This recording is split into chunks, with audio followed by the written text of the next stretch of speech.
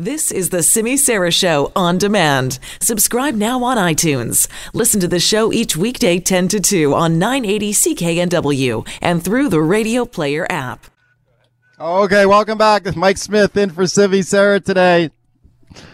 Let's take a look at the numbers just out from Statistics Canada on legal marijuana sales across the country. British Columbia way behind here. This is kind of surprising.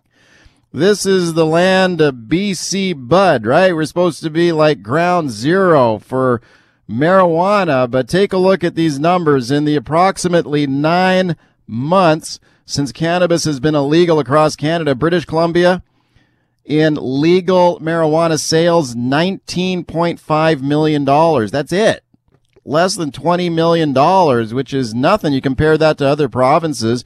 Right next door in Alberta, where they have a less population than us, $123 million. Ontario, and by the way, Ontario has done a terrible job of rolling out. They have very, very few stores opened up. $121 million. Quebec, $119 million. The only province in Canada that has sold less legal weed than BC is Prince Edward Island, the smallest province in the country. Teeny tiny little PEI. 10.7 million still. It's pretty, they're punching above their weight there.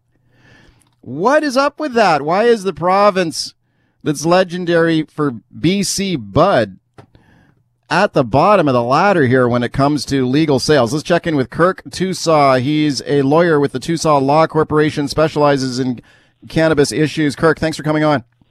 Hey, Mike, anytime. Appreciate the opportunity. What do these numbers say to you? Well, I mean, I think that they say a couple of things. The first is we don't have enough stores here in British Columbia. I mean, I think that's a big problem. At last count, we were at about 50 stores, whereas you look over at Alberta, they're pushing 300 stores with several hundred more in the pipeline. So that's obviously when you have, very few points of sale for people to go and buy a product. Yes, we have online. People are not really accepting that in the legal industry.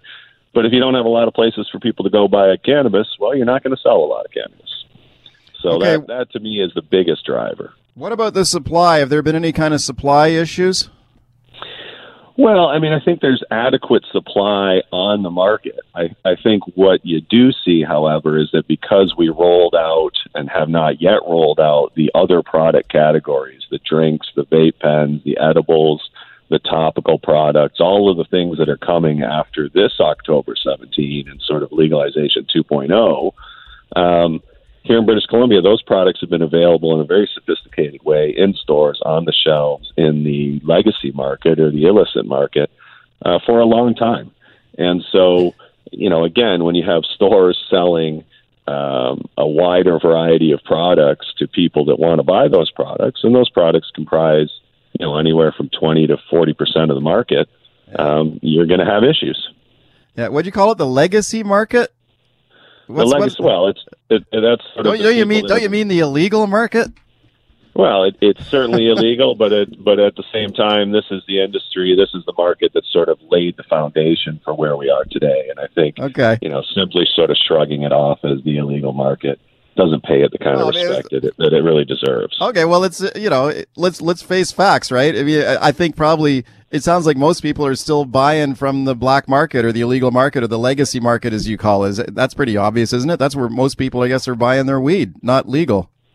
Absolutely the case, not just in British Columbia, but across the country. And I think everybody anticipated that, right? I mean, the transition from where you were getting your cannabis a year ago, 5 years ago, 10 years ago, 20 years ago, to where you're going to get it 5 years from now is going to take a while. And nobody thought it was going to be like flipping a switch.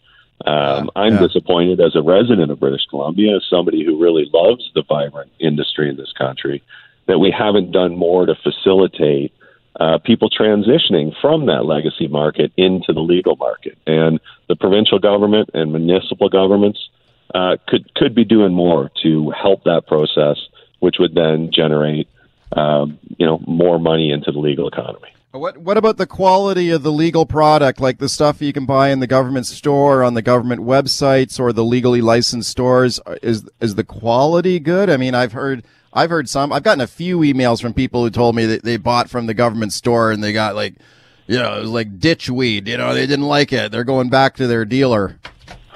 Yeah, I think that there's certainly been bumps in the road of bringing product quality up to the standards that at least connoisseurs or people that are familiar with cannabis in this province have grown accustomed to.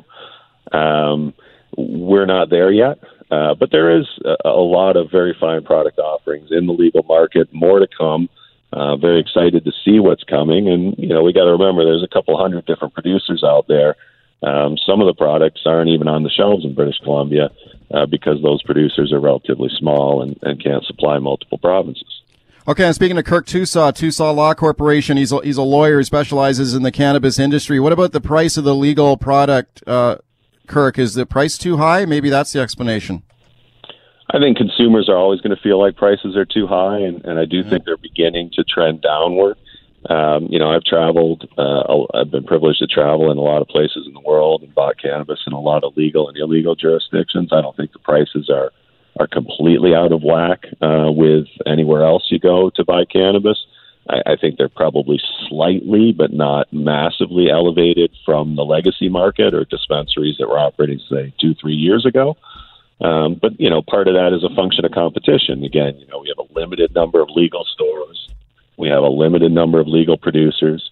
We have not been able to get craft small producers onto the market, and BC could assist that tremendously by allowing farm gate sales like we do at vineyards and breweries, where you can sell direct to the public at the farm where you're growing the cannabis. I mean, I think consumers would love to have that option. I love going to my local vineyards and my local breweries or cideries, and I'd love to be able to operate a local farm here in the Cowichan Valley and have people come in and show them the plants that they're about to sample and try and buy and take away and enjoy at home. So, I mean, there are steps that we can take to promote the growth of the legal market and the eventual transition away from the legacy market. Okay, your point there about the craft cannabis market, like small independent growers, like growing a boutique product, that's an interesting one to me, because I remember a year ago interviewing Mike Farnworth, the Solicitor General,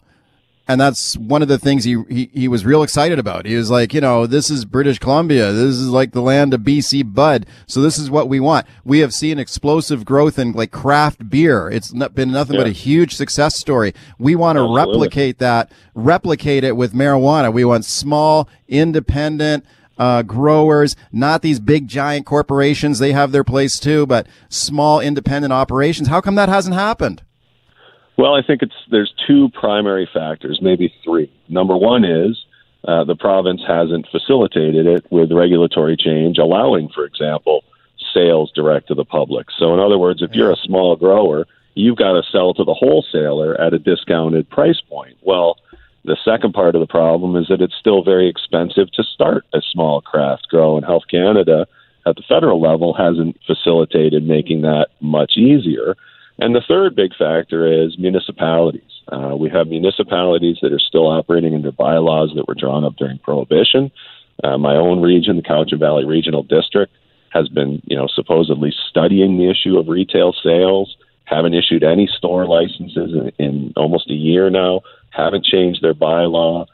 Still, the growing bylaw references medical cannabis only, not non-medical cannabis. I mean, we're in some ways living in a regulatory past in a lot of jurisdictions across this province. And I think what it's going to take is, municipalities coming together with industry experts, coming together with local community advocates, coming together with the province to say, look, we're losing ground here. This could be a flagship industry for this province, generate jobs, generate economic activity. And we're losing ground. I mean, Alberta is probably the cannabis capital of Canada. And when I was a criminal defense lawyer, I used to tell my clients, well, whatever you do, don't go to Alberta because you're going to get punished so harshly. Wow. Now the opposite is true, Mike, and it doesn't make a lot of sense to me.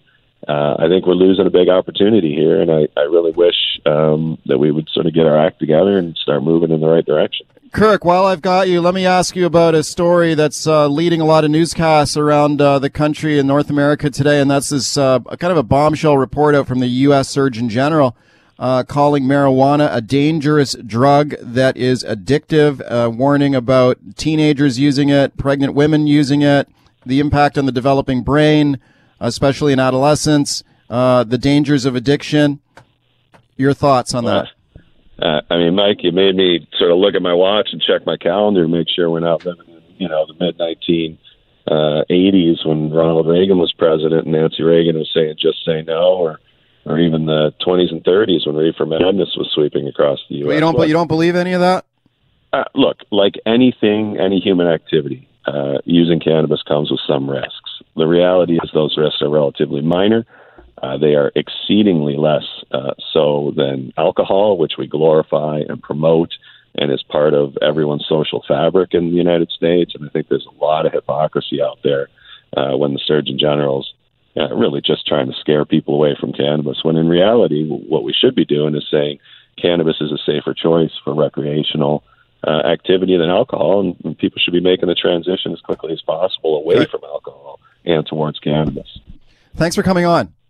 It's been my pleasure, Mike. Anytime. Okay, I appreciate it. That is Kirk Tousaw. He is a lawyer with Tousaw Law Corporation. He specializes in the cannabis industry.